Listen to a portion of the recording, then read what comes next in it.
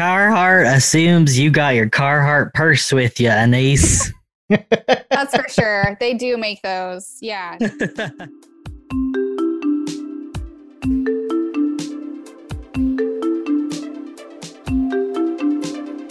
There's a lot to life, and we're figuring it out because who knows? We don't. I'm Jonah. And I'm Jack. This is the podcast of our crusade to be at least mediocre at everything.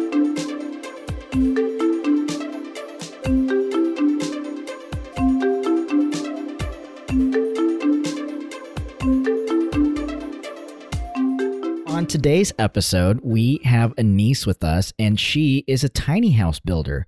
So she's going to talk all about building a tiny house, what led her to build tiny houses, and just kind of what the tiny house movement is like for people in a world where everyone seems to be obsessed with tiny houses. So thank you, Anise, for being here. Glad you could be on with us. Hi, thanks for having me. I guess we'll start off with tell us about yourself. Well, I'm Anise, and I'm 28, and I live in the Midwest. That's where I grew up. And I'm interested in all sorts of stuff. And started out going to college because that's what you are told you have to do to survive in America these days. And I got a degree, and I was so proud of myself. And I worked in the behavioral health industry for a period of time, and then just realized, like this tiny house thing, like I'm obsessed with it. I've been obsessed with it since I was a teenager. And it kind of just started to take over. Like there was a very subtle shift in that balance over time of like, okay, first I'll just spend my time watching YouTube videos about tiny houses, and I work full time. And then now I don't work full time for someone else. I'm building my tiny house full time. So the balance has changed, but it's a good one so far. It's been a journey. I love that. Are you planning to live in this tiny house, or are you planning to sell this tiny house? What's the plan? Hopefully going to sell it. The backup plan is to list it on Airbnb. If there's, for some reason, nobody who wants to buy it. I'm definitely a person who is risk averse and has to have a plan A and B and C. So that's the goal. Hopefully after this one's finished, I will sell it to someone who wants it. And then someone will come along and say, hey, I saw that you built this tiny house. Can you build one for me? And that would be really cool to build them for other people, or build a range of tiny things. just miniatures all over the place. Yeah, I was talking to my friend this weekend. Her sister's a bartender, and she was like, my sister's raking in the dough during this pandemic as a bartender at a restaurant. Like, whoever would have thought? And she was talking about how she needs a summer job because she's a teacher. And we're sitting there chatting about her sister who's a bartender, and she's a teacher and is going to need summer work, and I build all these tiny things. And I was like, wouldn't it be so cool to have like a livestock trailer? Because those things are just on the side of the road here or in people's backyards. Like you could probably come buy one for free. I was like, wouldn't it be so cool to have a livestock trailer and like refinish it into a mobile bar and just post up at a wedding every weekend and bartend for a wedding in the summer? That'd be a cool summer job. That is, like, yeah, both of our faces are just like, yeah, make that open. happen. Make that happen immediately. People would love the shit out of that. Especially here in the Midwest, because I feel like you have two types of people. You have people who actually are farmers, and then you have the people who like live in the city, or in the suburbs, but they're in the Midwest, and they're like, yeah, we're kind of like farmers by association. So everybody here is into cowboy boots and cattle and weddings and barns. A good farm wedding. Yeah, everybody. That's the way you do it here. I don't know if you get married, did it even happen if you didn't do it in a barn in the Midwest? I don't think so. No, it's void. Genius, yeah. Yeah, that is fantastic. So, I mean, lots of cool ideas, and hopefully you can do all of those things. It started as a really big interest, turned into an obsession and a passion, and now it's your full-time gig, essentially. Yeah, that's exactly awesome. Right. Yeah, it was just like a slow burn, I guess you could say, as relationships with things go. Yeah, I saw one. I was like, I think I was 15. I was laying in my loft bunk bed, the ones that have like a desk underneath. I was just laying there on like that Stumble Upon website that probably isn't even active anymore. Oh my gosh. And I saw a picture of one that I think now when I remember it, I'm like, that had to be photoshopped. Like it probably wasn't real. It was just too pristine of an image for like a decade ago on the internet, I think, to be legitimate. But it was in a prairie and it had a red roof and it was on wheels and the siding was cedar. And I was like, wow, look at this like tiny house that's mobile that someone lives in. I've never seen anything like this before. Never seen anything like this before. It'd be so cool to like live in one or build one. And I have not stopped thinking about them since. Like I saw that first picture and ever since then, I have a constant loop somewhere in my brain thinking about something related to tiny homes. That's awesome. So you basically made your dream become a reality. So major props to you. Thanks. My question is, prior to making your dream a reality, had you had experience like with building, with construction or anything, or did you just kind of learn on the fly? I've had experience, but it's been a little bit of both. I think growing up on a farm definitely gives you a lot of skills in figuring things out or in building things, whether it's like, by the code book or not. Because you have to figure out how to put something together or how to fix something when it breaks when you live in the middle of nowhere and like Home Depot isn't right down the street. It makes more sense to fix it on your own. So I've just grew up like that, like helping my dad in the shop with weld jobs and fixing everything from water tanks to diesel semi trucks, just like handing them wrenches and all sorts of things and kind of learning that way. My dad's taught me a lot. And then when my husband and I moved back to the Midwest from Virginia, when he got new orders, he's in the Navy, we moved in with my parents and finished the basement apartment down here. It was just like a empty, dirty, full of spiders, disgusting basement. Sorry, Mom and Dad, if you're listening to this, it wasn't that bad. And we just renovated it into a full studio apartment with a kitchen and a bathroom and all of that type of stuff. So that was really fun. It was quite a big project, but it was a really good learning experience from start to finish, from like roughing in gas lines and plumbing to studs to finishing the ceiling and the drywall and paint and trim and all of that. It was definitely a good experience that's helped me prepare for the tiny house. And I think it gave me a lot of confidence. So working on that and just, getting like a to-do list from my dad and watching YouTube and figuring stuff out or having him teach me, I was like, oh, if I can do this, like a tiny house is essentially the same. It's just less square footage, but it's got all the same components. Yeah. Yeah. I mean, all the skills that you need all rolled like, and I guess you had to do it because you had to live in it. Yeah, we needed a place to live. And I was like, I'm not about living in town. I want to live on the family farm. So we figured it out. Wow. That's awesome. That's what we do around here. We figure it out. And I know nothing about building, really. I made a desk once out of plywood. So that counts. It sounds like if you made like a studio apartment, more square footage, and then you just kind of like shrunk all that down into a tiny house, it seems like there would be a lot more intricacies. It seems almost harder to make sure that you have everything, but within a smaller space, if that makes sense. Or am I making this up? No, you're not making it up. It's hard to fit all the things you have to have in a house into something that's super small. My tiny house isn't super small. It's 37 foot long by 8.5 feet wide. So it's larger, especially when you compare it to most tiny homes on wheels. You have to figure out how to fit all of that stuff that you have to have in a house into a smaller space. And I think the toughest part for me with the tiny house was the actual foundation that it goes on. Like it's built on a trailer frame. So when we were building this studio apartment, it was already like roughed in. Like the toilet drain was already there and the tub drain was already there. So obviously like all of the water here just drains into a drain that was already in through the concrete floor, and the concrete is already here for the foundation. So my dad already had a plan of like, okay, this is like very basic where everything goes. And there were little tweaks here and there. Like we didn't know where the kitchen was really going to be or how the kitchen was going to be. So we had to figure that out. But basic, like, here's a starting point was given to us. And with the tiny house, I had to make the starting point. Like the starting point was, oh, I want to build one. And then I had to figure out how to plan for it and how to order materials and what materials to order and how everything is going to fit together to make an end product that actually functions well. Because there's nothing worse than a small space that like annoys the shit out of you when you're trying to live in it. Yeah. Wow. So, I mean, it was like new territory for you, but like totally different type of planning.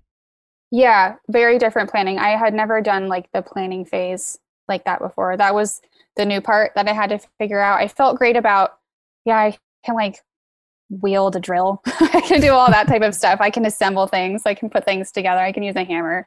That's fine. Like I can install plumbing with my dad. No big deal. But planning it from start to finish and getting really intricate with, okay, I have to see how this is all going to come together at the end, because where you hang like a wall material or where you need to screw something into a wall matters when you're putting the wall together, matters when you're planning the wall, and everything is connected. So for me, it helped to plan everything at once at the beginning, all the way through. And that's made everything go so much more smoothly. Like, what's that saying? An ounce of prevention is worth a pound of cure. I definitely feel like that applies in building as well. Yeah, you were the architect, contractor, builder, and then you'll be the real estate agent at the end. Yeah, that's true. That's true. So, I mean, I definitely want to talk a little bit more about like the building process and all that kind of stuff in a minute here. But I just want to talk a little bit more about like you and, you know, like that leap that you made, because you had a 9-to-5 job, and you did the thing that a lot of people want to do, is say, you know what? I don't want to work for someone else anymore. I don't want to do 9-to-5. I want to do what I'm passionate about, what my dream is about. And you did it, right? What led you to actually pursue that dream?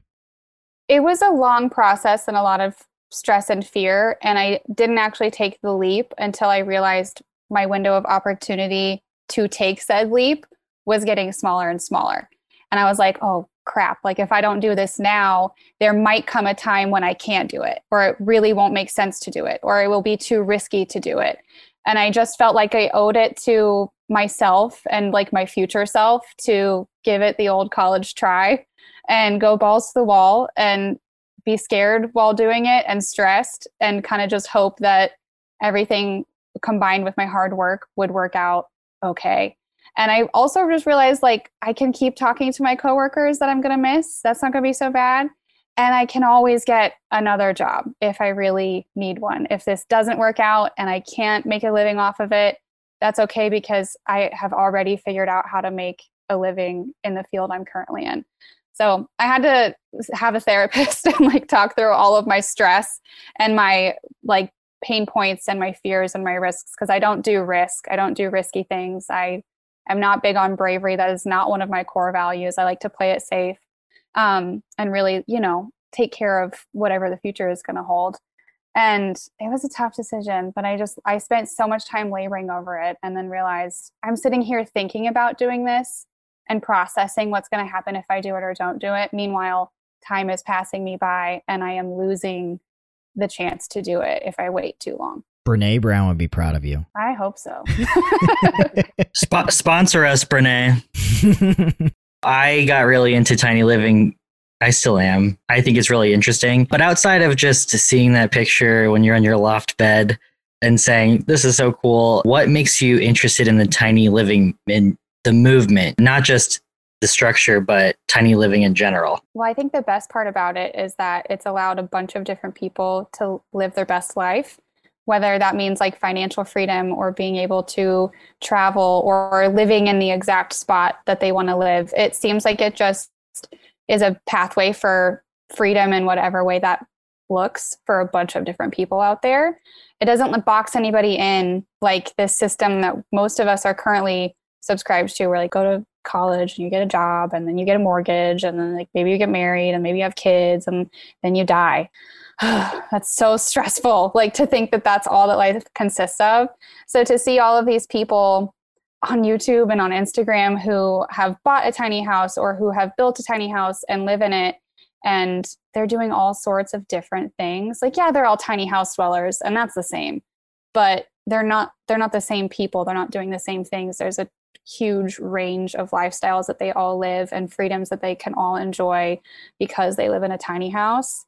I just feel like a system like that I can subscribe to, where everybody can like be plugged into this thing that we have in common, but we're all still doing it our own way and doing it differently, I think is so cool. And that's the other part of design and creation with it that I love. Like, a tiny house should be designed for who's going to live in it and the lifestyle that they want to have, which just opens up like a whole other world of opportunity for me when I'm like sitting down thinking about floor plans and thinking about the different type of people who could inhabit that floor plan and what they're going to need or not need and how that might compare to other floor plans. I don't know. I get super nerdy about that type of thing. I just think it's pervasive throughout the whole tiny house world, like that kind of, I don't know, personalization from the house itself to the lifestyle it allows the people who live in them to live.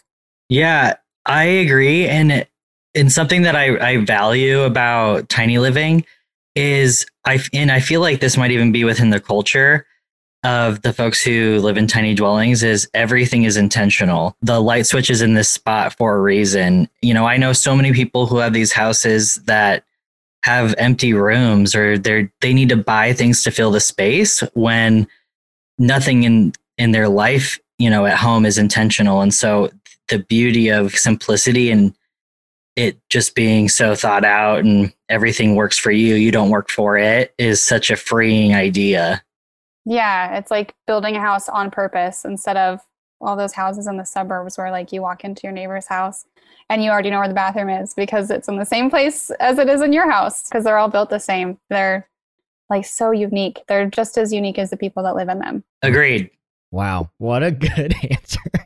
And I'm like, here I am in my cookie cutter house, and I'm like, That's okay. That's an accomplishment too. I don't mean to shit on cookie cutter houses. They're great. No. Some people want those. It's just I'm not here for that. I'm shitting on it.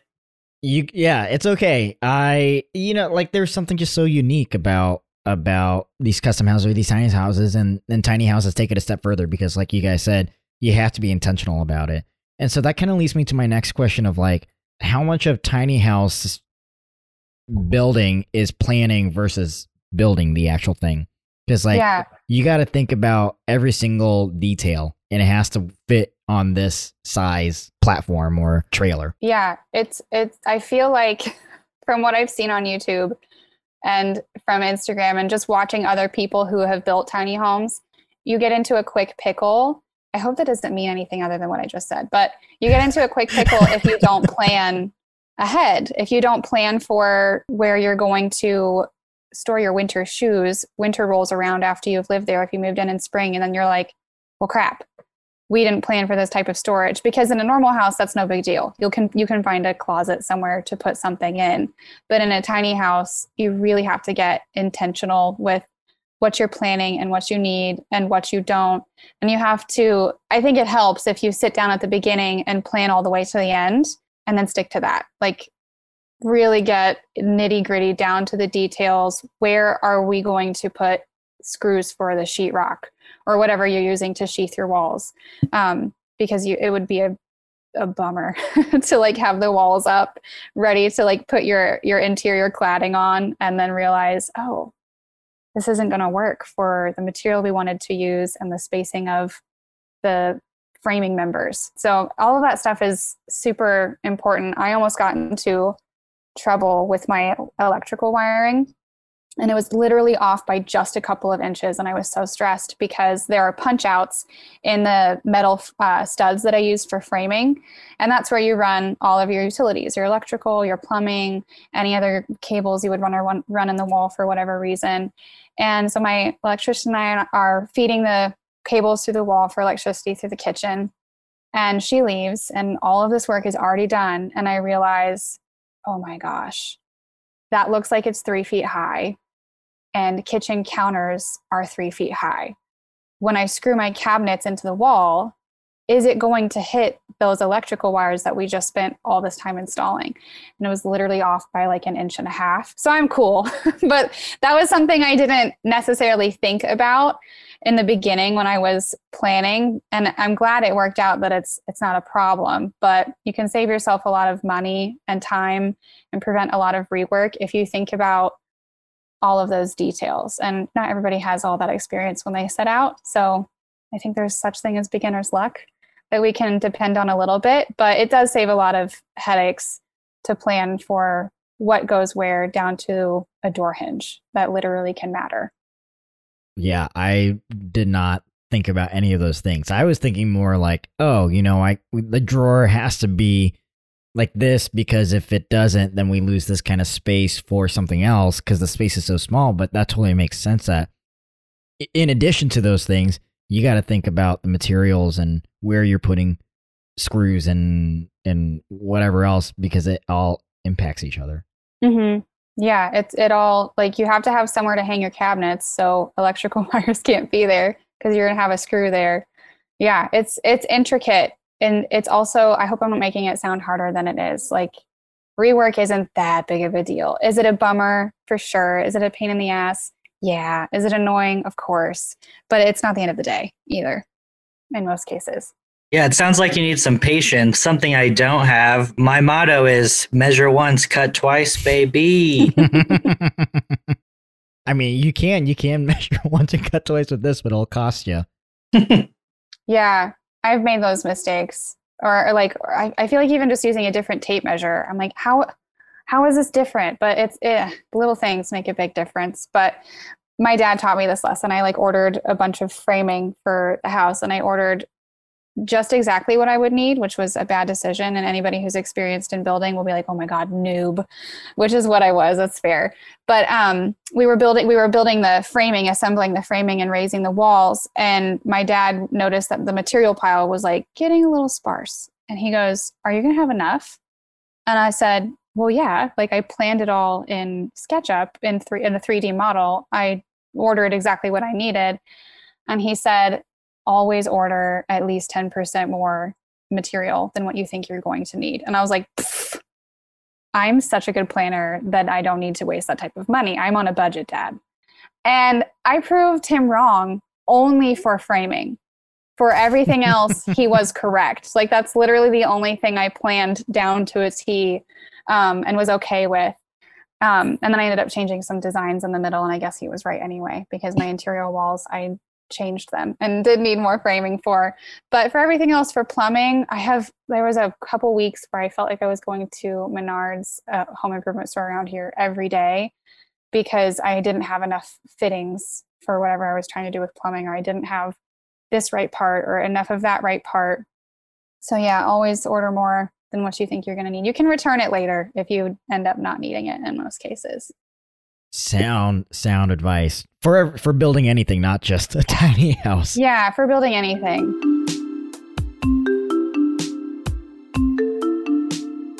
You're saying all these words that I don't know. If I wanted to build a tiny house tomorrow in Muggle terms, what do I need? Be it a tool, be it an app. If I wanted to start getting into this tomorrow, what would be your first piece of advice?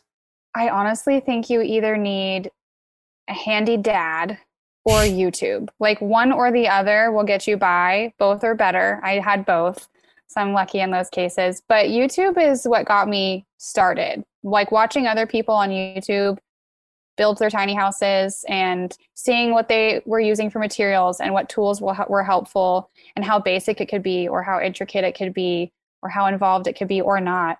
There's so many different ways to do it, and everybody on the internet is doing it all sorts of different ways. Some people are doing it wrong, but there's people who will point that out too. So YouTube was definitely helpful in getting me started. Like, we all have access to the internet for the most part. So I think if you've got the internet, you can get by.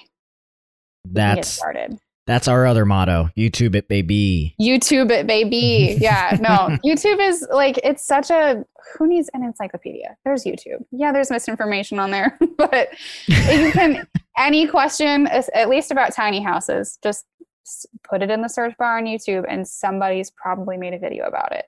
YouTube is sponsoring us now, everybody. Just kidding. Also, I'm a big fan of YouTube, and this is sort of an aside, but not at all related to tiny houses. But Jack and I started playing golf recently, and we started playing with my parents who've been playing for like 15 years. And my parents are like so shocked all the time because they're like, how do you know all these things already? And they didn't have access to YouTube. Mhm. They had to go to a teacher. They had to go to classes. They had to go to all these things. And so we're so lucky to live in this time period where at the click of a button, we have 20 different tutorials. And so why not take advantage of that? For Yeah. free too. Exactly. It doesn't cost anything. And I think that's why it's such a great resource. Like there are so many tiny house building workshops and meetups in non-pandemic times, of course, that you can go to in real life and pay money to attend. But I was working full time and I didn't want to take my time off to go to a workshop when I could just watch the people who made that workshop make videos on YouTube. Just watch those videos and learn and avoid their mistakes or have some questions I didn't even know I would have answered ahead of time. And from there, of course, like I feel like it will lead whoever is building something to the resources that they need. Like one of the big debates in the tiny house world is, do you use stick framing, like conventional wood framing like you would in a house, or do you use metal framing? And whatever you choose, you're going to need different resources, maybe some different tools to kind of go forward from there. And I chose metal framing. So I found a textbook on the prescriptive method for metal framing, probably from somebody from YouTube. I don't even remember. And it's just one step after another. Like you find a resource that points you to a new resource after you make a decision, and then another resource, and you're just figuring it out as you go. Yeah. I mean, and not only that, but like you're making mistakes and you're learning from those mistakes, and that's helping you too. Yeah. Or watching other people make mistakes and like learning from that. Like that's the biggest thing I think that YouTube has helped me with is the comment section, which sometimes are quite hostile, but funny at the same time. But you'll be watching a video and you'll realize like, okay, I have no idea what these people are doing. I just know that they're doing something as it relates to building a tiny house on a trailer. And then you go to the comments and you can tell pretty quickly if like what they're doing is great or not, because people in the comments will tell you if they're doing it right or not. And a lot of times they're nice about it, and they'll just say in the comments, hey, I'm concerned about this. Have you thought about this? The material that you're using, this is my issue. This is the way you usually apply it. Like maybe do some research or something before you proceed. Or they'll have a disclaimer for people watching the video. And if there's just one or two, those people probably don't know what they're talking about either. But if like the vast majority of comments are like red flags everywhere, these people, don't watch them for advice. Watch them for entertainment only. Then you know, like, okay, this is fun to watch, but maybe not safe to apply. Interesting. All right, cool. So yeah, listen to the YouTubers, but more importantly, listen to the comments. Yeah. How is Instagram helpful? Oh, it's so inspiring. I know some people don't feel this way about Instagram, but my algorithm is on point. All right. Like they've got me figured out. And the people I follow are just, they seem so genuine. And they're not like big famous Instagram people. They're like people who have 200 followers and don't care about that and are just posting about their build along the way. And so it's cool to connect with people who I feel are like me, like just somebody in the middle of nowhere building a tiny house because I want to, and talking about the materials that we're using, or if we're like in the same stage of our build, which oftentimes I have been with this little like community of people I found on Instagram. I'll see on their story, like, okay, they're working on insulation. I'm about to work on insulation. I need to ask them some questions. Because if they're 2 steps ahead of you, they have information that can help you. And so that's kind of nice. And it's very like, it's not intimidating to reach out to those people because I feel like they're just like me. Like they're not, like Bryce, who runs Living Big in a Tiny House, who has like millions of followers and posts a new video every Friday. Like they're not famous like that. They're just sharing their journey like I am along the way. Yeah, they're happy to help just like you would be happy to help someone. Yeah, exactly. That's really cool that you got like a community of people that you're okay with going to, but then you also have, like resources that you can tap into like YouTube. We got a couple questions from our followers on Instagram about tiny living. And so this person asked, what do you do for a foundation, or do you prefer a mobile unit? I think you kind of talked about this a little bit more, but can you expand on that a little bit more? Yeah, I think it depends on what the buyer or what the person who lives in the tiny home is going to eventually want. I plan on selling my tiny home, so it needs to leave. So it's on a trailer with wheels because it can't stay here whenever whoever buys it. But there are tons of people out there who build tiny homes on a concrete foundation, on a slab foundation, on no foundation, and just have like one of those sheds that you would see at Lowe's that they've converted. All sorts of different things. I prefer, like, my favorite type of tiny house is one that's on wheels, like on a trailer that you can pull behind a truck. That's my favorite kind. I just think it's so cool to, in what world can you move your house around? Like, come on, that's just so cool. Like to pick up your whole life and be like, I don't like Arizona anymore. I'm going to go to Washington and just change it. Like all you have to do is find a parking spot or something. I just think that's so cool. So I think it just, depends on what you want, and you just kind of have to go from there. When I got really into tiny living, because I was pretty sure I was going to get one eventually, maybe I'll just buy yours, Anise. A big thing that and this was a while back, so I'm sure this has kind of been updated, but a lot of people were like, things you didn't know about tiny living. The ones on wheels, they're nice to look at, but moving it's not as easy or as delicate as you think. I feel like that's probably accurate. And it probably has a lot to do too with the integrity of the build. Like, how are the walls doing on the inside? How is everything framed? How is everything fastened down? How is the weight distributed? All of those types of questions. Like that would be the questions I would have about tiny houses that are going down the road and like walls are warping. That doesn't sound super safe to me. So maybe like go check on who built it, like ask them some questions. I wouldn't want to pull my tiny house down the highway at 70 miles an hour, which is the speed limit, because it's 40 feet long almost. And that just doesn't sound like it just, I wouldn't pull a 40-foot camper down the highway at like 70 miles an hour either, So it's definitely not as easy as like hopping in your minivan and driving somewhere, but still cool that you can move it around. But yeah, the people have to do their research on the integrity of the build, and how they finish the walls on the inside makes a big difference too.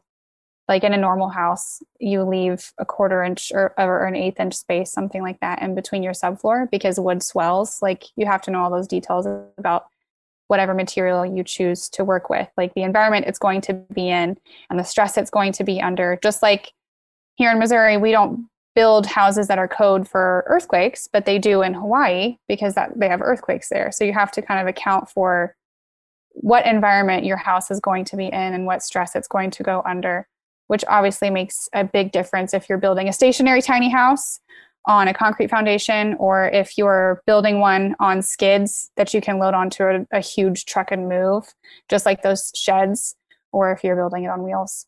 So much stuff that we did not think about. It's like decision fatigue. Like once you're like, okay, I think I want to live in a tiny house, that's, you're opening a can of worms. You have so many decisions to make from there. So, and then another listener was asking about other logistics. You were talking about moving and all that kind of stuff. But if you had a tiny house on wheels, where would you typically park it? Do you lease somewhere?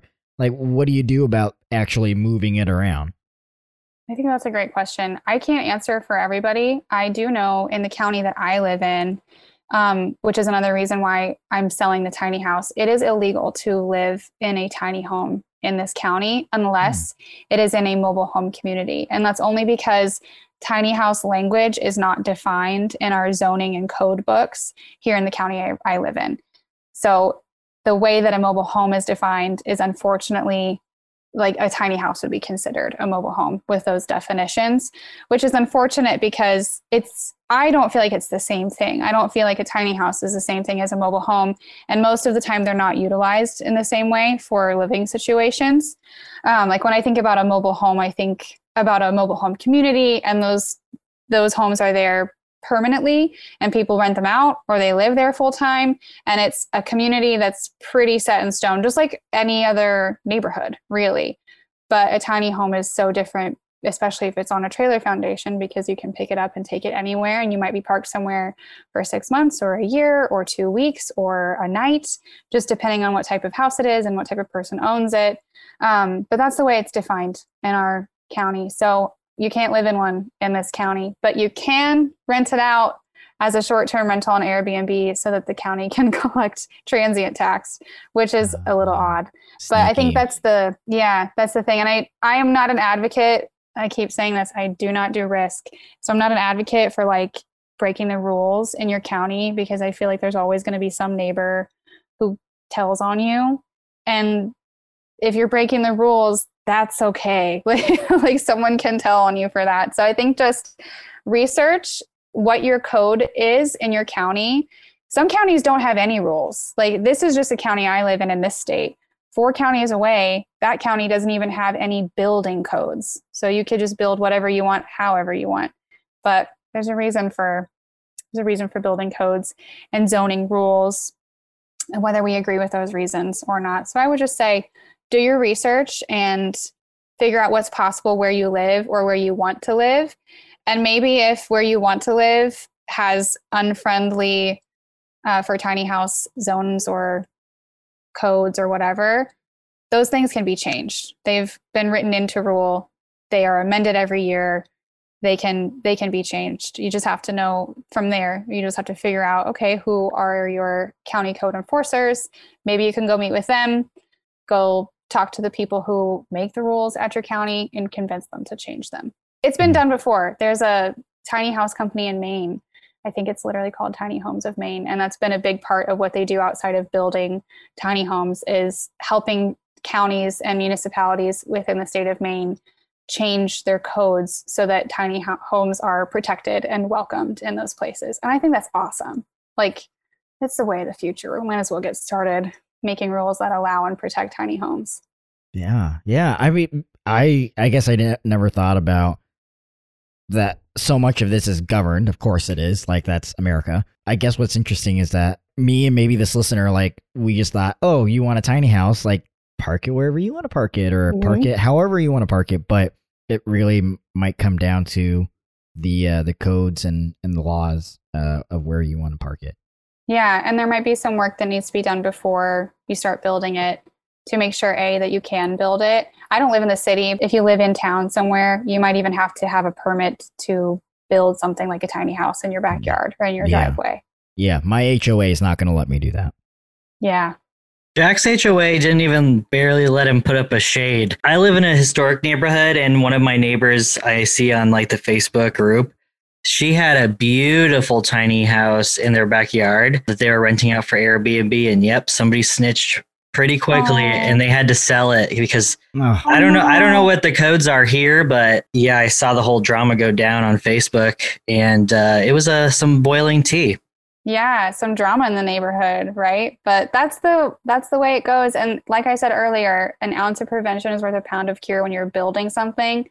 This also applies before you set out building something. Like, just check on what the rules are, where you're at. Yes, we live in a free country and we would like to do whatever we want, whenever we want, wherever we want, especially if it's not hurting anybody. But we all know that's not really the reality when you have neighbors who live close by. And I'm really lucky to live in the middle of nowhere. Like, you can't even see my house from the other houses around here.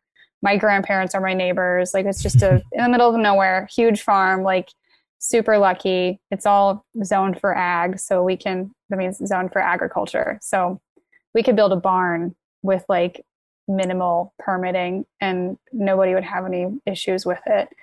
But that's not the way it is for everybody else. So you got to check the rules. I can't help but think that zoning laws and whatnot are also racist by nature, just to continue to create divides in communities and whatnot. So I'm sure that's something very interesting to look into as well. Yeah, for sure. And I think it would be a good bargaining chip if you can look into the history of your county's zones and rules and regulations, and maybe when those certain rules and regulations came about. You know, anybody who's with it these days could probably be like, that's kind of obvious.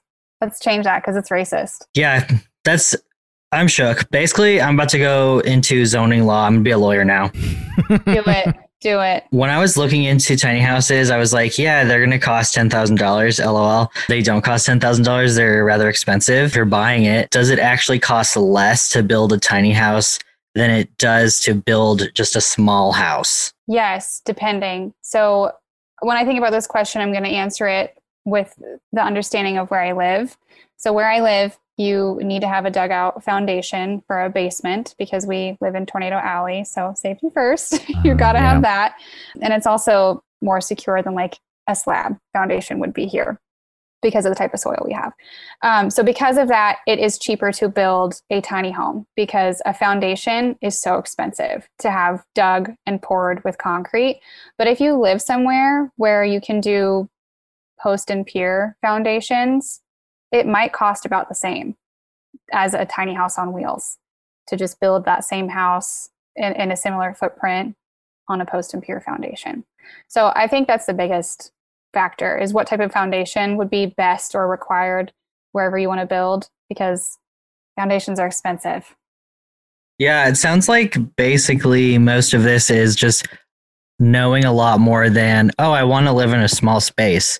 It sounds like we need to know everything about the town, the zoning, and also, yeah, like taking a close look at even you mentioned the soil, like just understanding everything that goes into it. So that makes a lot of sense to me. And it's probably, yeah, it differs from state to state, community to community. Yeah, I did have that idea too of like, oh, building a tiny house is going to be, super cheap or buying one.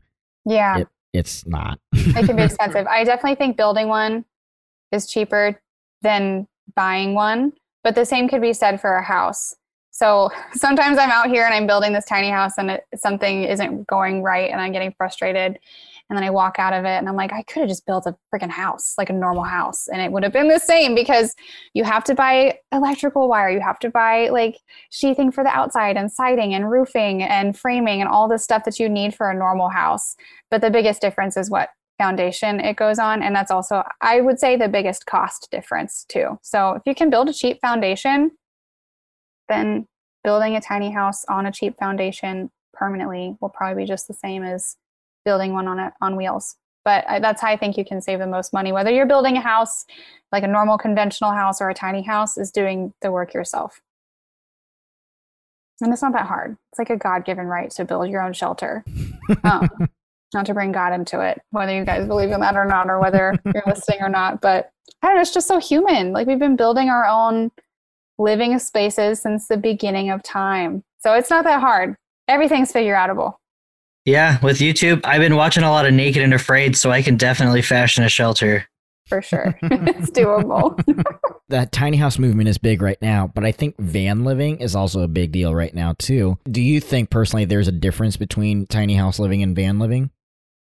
Yeah, and I think there's a difference in those communities too. Like they're diverse from each other and similar in so many ways, but I do think there are similar people in each space with similar interests or similar values. Maybe they just have different goals in life.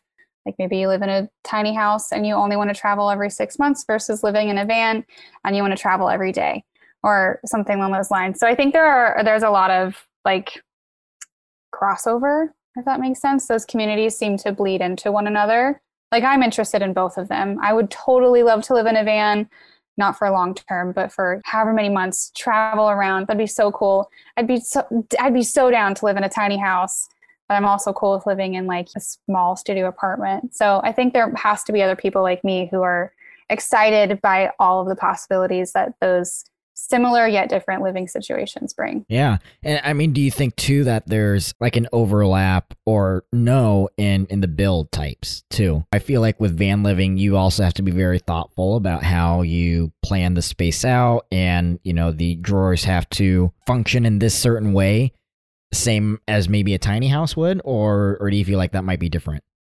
I feel like it's got to have similarities. I haven't done like a van build yet. That would it'd be so dope to do in the future at some point. But sometimes I'm like, man, if I could build this tiny house and it takes me months, surely I could convert a van in a weekend, which I'm sure there's a van dweller listening to this who's converted their own van and they're like, oh, she doesn't even know like how much work goes into it. I'm sure it's a lot of work. But yeah, I think just like in tiny houses, how you can build a high-end luxury home, or you can DIY it and do it on the super cheap. I see the same thing with van builds too, where people are converting Mercedes vans and getting super intricate and high end with all these fancy tech things, and other people just find a used van and put some plywood in there and make it work. Mm-hmm. Some people are saying that van life is gentrifying homelessness, or it's glorified homelessness, because when folks were living in their vans, or people of color were living in their vans, they would get like arrested for illegal parking and stuff. And now all these young white kids who have the money to kind of like pimp out their van are just like praised, and people think they're so unique. I'm curious, like, what your thoughts on that are. I'm not shitting on van life. Like, I would love it. I want to build my own van too. But do you have any thoughts as being in the tiny house movement? Yeah, I think tiny house living is definitely gentrified, and it's the same for van life. Like, it's not new. Living in small spaces is not new. Living in your car is not new. Those things have been happening out of necessity for people, out of hardship, for decades and decades and decades. And you're so right. Like, we just see all these cool people on the internet who are like, yeah, I live in a van and I like go surf. And you're like, oh my God, I want to do that. And it completely kind of blinds us to the reality of another side of van living, or living out of your car, or living in a shed that you converted. A lot of people live this way because that's the only option, or because it's the option that makes the most sense for them. They don't do it because they're like me and they're like, oh, but it's like my passion, and it's like I have to do this, and it's my dream. That's not how it is for a lot of people, and I think that's important to recognize for sure. I agree. And yeah, that's a good way of putting it, that people from all across the board can definitely get into this. But yeah, when I first started seeing tiny living, the thing that drew me to it, outside of just being intentional, was all of these people were like, I'm debt free. And so it definitely has a lot to do with money. A lot of people are like, I'm going to live in my car so that way I can pay for college or whatever, whatever that might look like. So yeah, definitely all walks of life participating in tiny living, whether it's out of necessity or for fun. The tiny house movement has been gaining a lot of traction over the last few years, and lots of young people really love it. Like, what are your thoughts on why that is? I just think it's accessible in a time when we're realizing the life we've been told we need to live is becoming more and more out of reach, for at least for people like me. You go to college and then you get a full-time job and you get your paycheck and you're like, what about rent? Like, what about going out to eat? And it's just like you pull the curtain back on, I thought if I went to college and I got a full-time job, like everything would be okay. And then you're like, boop, boop, nope, you're going to struggle. And you're not going to be able to afford everything that your parents could afford, or your parents even wanted you to afford. Like, the thought of buying a house right now, like a normal house, is impossible for me, because we all lived through, if you're listening to this, you probably lived through the 2008 financial crisis. And I cannot, with that like generational trauma hanging on to all of us, with how high housing prices are right now, at least where I live, houses just are not worth what they're going for. And it's because there are not a lot of houses, but there are a lot of people my age who really want one and really need one, and can't live with their parents, or can't do the apartment thing anymore and just keep pitching money away to rent every month. But houses are expensive. Real houses are expensive, very expensive, and unattainable for some people. So I think for a lot of us, and this is definitely a thought process I've had, it's a way of gaining financial control and freedom. It can help you to break away from being trapped in a mortgage, or being trapped in a really high rent payment every month, when you have a job that only pays so much. If you can take control over how much you spend on housing every month, that chips away at a huge chunk of change that is then up for fair. It's fair game for however you want to spend it. Like, rent, depending on where you live, can be $4,000 a month. It can be $1,200 a month. Either way you slice that, I'm sorry, $1,200 a month, that's a lot of money. $4,000 a month is also a lot of money. So if you can have that back in your pocket, if you can build your own tiny house, or find a tiny house and park it somewhere where then you only have to pay $500 a month to have it parked there or something along those lines. It just gives you so much more freedom in how you can use your money. Yeah. And how you can live your life. Yeah, exactly. Like my dad has always said, sometimes you can't change your income, but you can change your overhead. Yes. And that's like the number one thing. And I'm also thinking, as you're talking, that it's 100% also a generational thing, because our parents are boomers. At least my parents are boomers. And so they were raised by people who went through the Great Depression, and it's been this whole big get a big house, et cetera, et cetera. And I feel like our generation, at least like maybe even Generation X and then millennials and of course Gen Z, are breaking out of that binary almost of like all things, like we don't have to do this and we don't have to have your quote unquote conventional way of life. And so even just to like for it to be, it's not just about it being more affordable. It's just like, we don't have to work full time if we don't have overhead. Yeah. Like we can just figure it out. Like we're going to do it a different way. And I wonder what like we're going to want for our kids, for those of us in our generation who are having kids, like what are we going to want for them? Because our parents and our parents' parents just wanted the American dream for all of us. Like have the house with the white picket fence and like have a family, because a lot of people generations prior didn't have that. And like that would have made them happy. And so I totally understand where those messages come from. But then you get here and you're like doing the dream that would make you happy. And then you're like, where's the happiness? Mm-hmm. Like, when's this going to arrive? So, and I'm sure that many people in our generation are like, I have it. I've got the car and the wife and the kids and the white picket fence in the house. And this is life. And I love it. And I think that's awesome. But that's also not for me. And that's not for a lot of people in the tiny house movement, which is why there's a tiny house movement, because we're all over here like, there's got to be something else that makes us happy. And so I'm glad we're all finding it. And how cool is it that all it takes is like a smaller house to maybe help some people discover what that is. Less stuff. Like Less who stuff, knew? less Yeah, space. our parents would have had to imagine like, oh, you want less stuff? Why? And I also wonder too if like our generation, not that like boomers and all that kind of stuff don't have wanderlust, but I think a lot of us want to live in other places and experience new things and be able to live there. Whereas maybe like not that boomers don't, but their idea is a white picket fence and the American dream. And that also meant, oh, I can take my family on a vacation to Disney World, to Texas.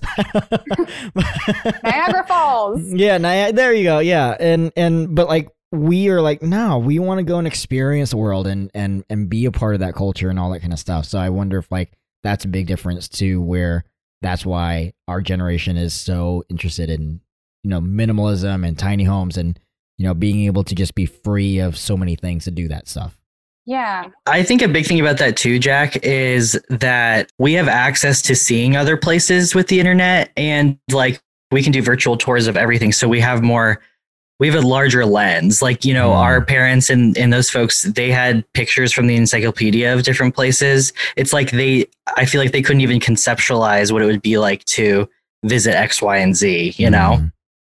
Yeah, and we that's a see really it good every point. day on like an Instagram ad. It's like fed to us. Yeah. Mhm. But that makes sense. And that also kind of makes me sad. Like maybe a lot of us are so discontent with the options because there are so many more options. Mhm. I'm glad we have options, but still I'm like, simplicity, Yeah. A lot of people have just like lists of where they want to go. And I think it's a pretty endless list of places you want to go, things you want to see, because we might have that access that our families or our parents didn't used to have to before.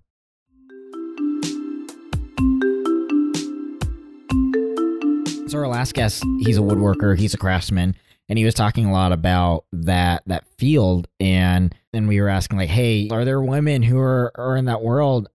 What is it like in this building community? Is it dominated by men and masculinity? Are there other women builders out there? What is it like for you as a woman builder? Well, there are definitely other women building tiny homes. I think you just have to find them. Like you have to intentionally go search for them. They exist though. And there are some other men on Instagram that I follow who are doing awesome stuff building tiny homes. But yeah, if you're building a tiny home, it's a building industry. It's dominated by men, just like many other industries. And I feel like that's just been my life. Like I grew up in the Midwest on a farm. So I'm very used to how it feels to go about the world, like quote unquote, a man's world. Like I'm just here, but I figured it out. And it's weird sometimes. Like there are just little things that happen that I'm like, oh man, that's just mildly annoying. But it's nothing. I've never experienced anything horrible or like blatantly hateful. It's just minor inconveniences. Like I wanted a pair of heated gloves from Milwaukee. They make power tools, and they don't have smalls, and that's the size that I need because I have small hands. So little things like that, I'm like, oh, I wish that was like not a thing. Or power tools, like this is the biggest pain point. It literally hurts my hands to use certain power tools because their handles are designed for a man's grip, not a female's grip. And my hands are, of course, smaller. So I have to be particular about the types of power tools and their handles and the ones that I use versus not use, because if it doesn't have good sized handle or like the best fit I can get, it hurts my hands after a day of like cutting windows out of OSB with like a multi-tool that's hard to hold on to. Ugh, just causes a little bit of pain. But yeah, little things like that, like finding work gear, like all my Carhartt coveralls are men's coveralls because they're A, easier to find, and B, often more affordable, and C, more functional. Like my men's Carhartts have way more pockets than the females' coveralls. Like I need just as many pockets. I'm doing the same work. But things like that, like power tool handles and sizes available and access to stuff. But I'm just like, why do you got to make women's stuff that like costs more? Like I also don't need it to be pink. Not that Carhartt does that all the time, but pink camo. I know. I just need like a good tools and good materials that aren't pink that work. Yeah. That's it. When you go to your lumber store to get materials and whatnot, have you ever had an experience where you go in and you feel like they're not taking you as seriously as any men that are in the store at the time? Yeah, that happens sometimes, but it's also like par for the course. So if I'm with my husband and I need to ask a question about where something is, they direct their questions about what I need or what I'm building or what I'm making to my husband. And then my husband feels awkward and he's like, I literally have no idea. Like she's asking you the question. And it's just mildly like rude because I'm the one talking to them, and then they like turn and look at my husband and he didn't even say anything, and I'm just like, what is this real life?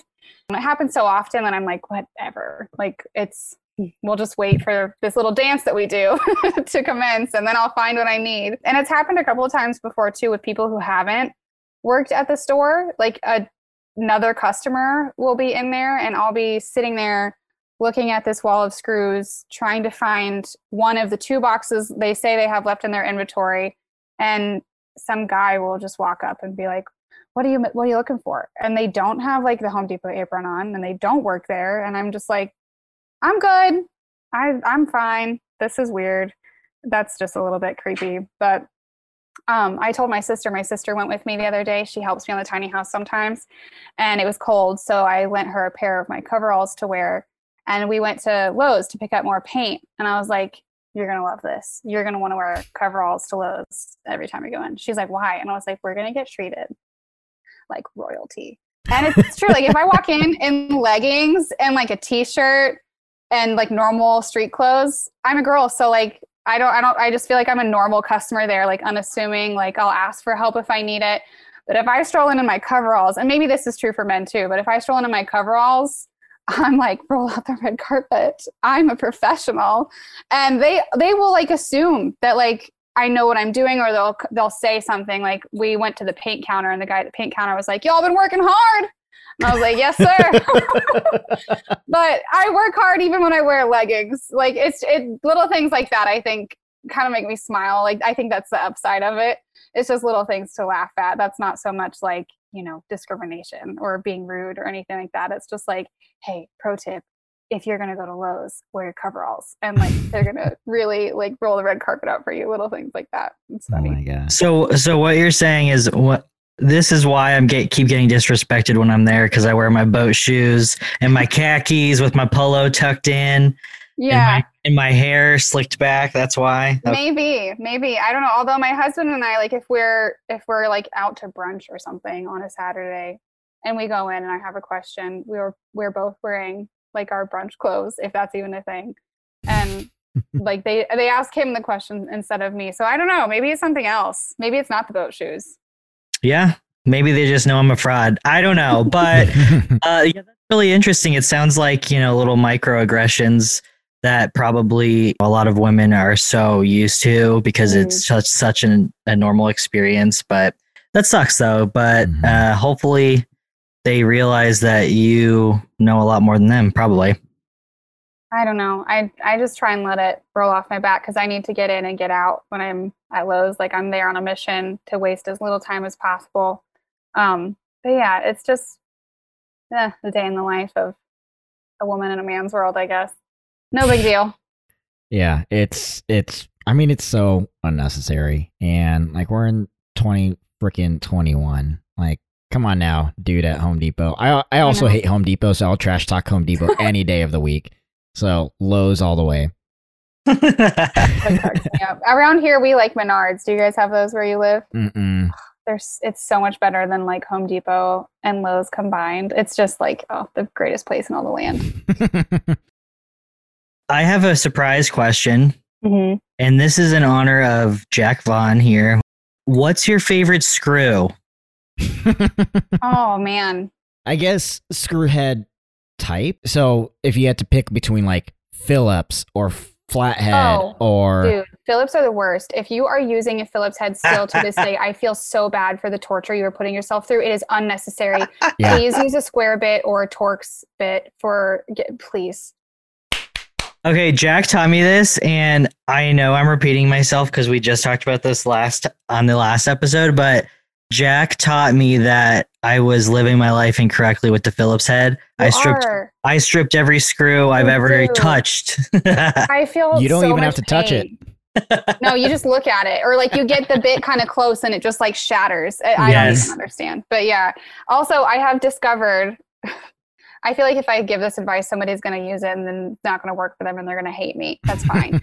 Disclaimer. But impact rated Bosch brand Phillips head drill bits are cream of the crop if you absolutely have to use a Phillips head screw.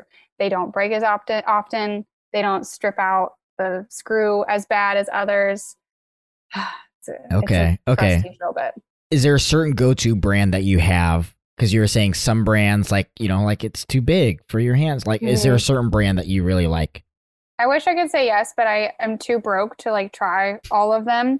I think like using what you have or what you have access to is obviously the best option. I will sacrifice my grip strength if I have a free tool that I can use rather than like going out and buying another one. But Milwaukee is definitely better than Craftsman. If you have small hands and you're listening to this, Milwaukee's grips are more suitable, I found, than Craftsman. And Ryobi, with one Ryobi tool that I have, like seems to have, it's a multi-tool, so I have to use both hands anyways, but it works better. My hands don't die. I love Ryobi. Ryobi's the best. I love that Ryobi's like bright green. Mm-hmm. Yeah, that's my they thing. do have like a really great color scheme. Everything else is like red or some type. It's got red somewhere on it. What do you say would be a call to action for our listeners who are interested in tiny house living, who are building, who might want to learn a little bit more about building or whatever it might be? What would your call to action be for them? I think my call to action is more broad, like rather than just for people who are thinking about tiny house living or are interested in it or are already building one. I just think if you have something that's like eating away at your heart and your brain for half of the time or all of the time, like you should listen to that, maybe like figure out how to do that, because I don't think it's going to go away. It didn't for me. So I think anybody who has like a little voice in the back of their head that's like, hey, what about this thing that we're interested in or that like we're really passionate about? Like, what if you just entertained it for a minute? Maybe just figure out a way to entertain it and go from there. Chase your dreams. Be brave. That's right. Be brave Just and do it. vulnerable. Just do it. Nike it. Nike, baby. What is something that you don't know how to do, but you want to know how to do it? I don't know anything about music. Like, I don't know how to play guitar. I wish I could. I wish I could play ukulele. I wish I could read music. I wish I could play music. I don't know how to do any of that, and I would love to learn. I feel you. Yeah. I could see you with a ukulele. Me too. Yeah. It You fits look the like aesthetic. a person that would play a ukulele. Yeah. I have one, but I just have never sat down and practiced enough. Like, I could get the hang of like half a song maybe, but I have no idea what I'm doing. I'm just mimicking someone on YouTube doing the same thing. And I don't feel like that's really learning. Like, I want to be able to, you know, be in the radio, in the car listening to the radio and hear a song come on and then go home and figure out how to play it on my uke. Last question is, where can people follow you? Yeah, I'm at Annice E on Instagram. That's ANNICEE on Instagram. That's where you can find me. Awesome. And if you're interested in the tiny house stuff specifically, not like so much the building process, but like blog posts and like all those intricate details about what's gone into the house, Annice-Denny.com is my website. Follow Annice. And thank you, Annice, so much for being on and sharing a little bit more about your passion and tiny house building and all these very interesting things about this tiny house world. Yeah, thanks for having me. Thanks. We love you. We appreciate your time, Annice. Thanks for listening to the podcast. Please subscribe and share with your friends. Follow us on Instagram and Facebook at Who Knows We Don't Pod. Send us a message with what topics you're interested in hearing more about. And if you want to be on the podcast, we'd love to have you on. Drop us a line. Love you, boo boo. Love you.